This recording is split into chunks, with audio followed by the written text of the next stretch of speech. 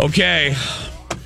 I've been waiting a long time to ask this question, and when I say a long time, I mean about 4 days. Dawn has completed The Haunting of Hill House on Netflix. I finished it over the weekend. I put a bow on my feelings for it yesterday. I loved it. I loved it from the beginning, tip to tail. I loved how it ended, blah, blah, blah. Now, we've been waiting for Alexis to catch up. She got to episode 2 and stopped. And allegedly, she was very busy. I don't know, but allegedly. Hey! She had things to do this weekend, I guess. I don't know. There's really no proof of that. But anyway, so rumor has it. Yes, G. You watched more Let Her Rip. I watched a lot of it last night, actually. You did? I watched through episode 8. Holy crap! What? Alexis? Guys.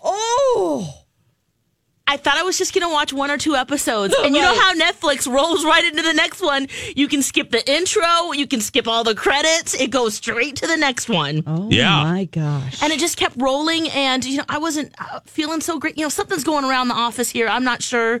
So I said, you know what? I'm going to rest today. And I'm going to watch this. So I had it on. And I love it. I love it, you guys. Oh, I could weep. I love it. I could weep. I'm so happy that you like it. And there's so many questions that I hope they wrap up in the last 2 episodes, which as both of you have said, there's a satisfying ending, or at least you get closure. Maybe not in the best way satisfying, but. I think I know you like this.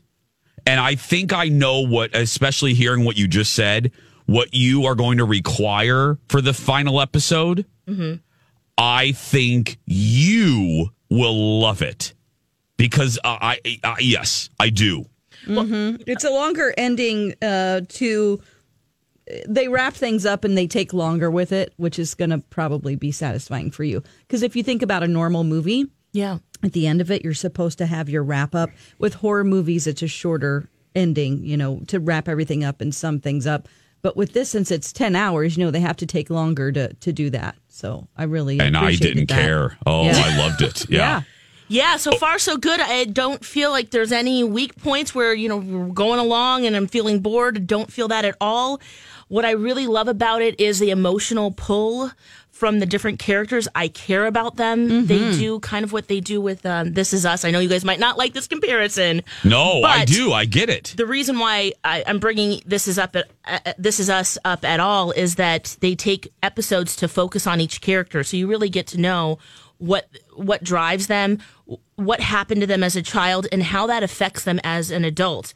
And when I really think about it, I kind of feel just sad for the family as I think back, just as I've watched so much just recently. But they're suffering as adults, and they don't do a very good job of supporting each other. And how relatable is that, right?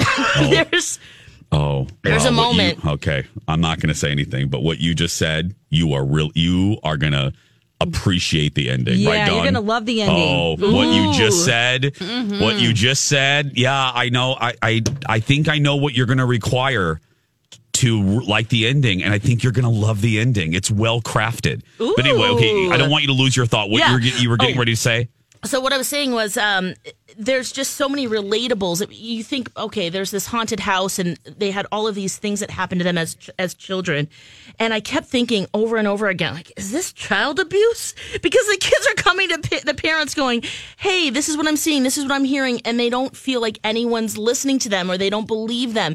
Now, there is some support among the siblings, but there is a moment, where the family comes together for a reason. Mm-hmm. Mm-hmm. And they just have a very real, relatable conversation. And there's so many, it hits on so many fears, whether it's addiction, death, betrayal. It's all there.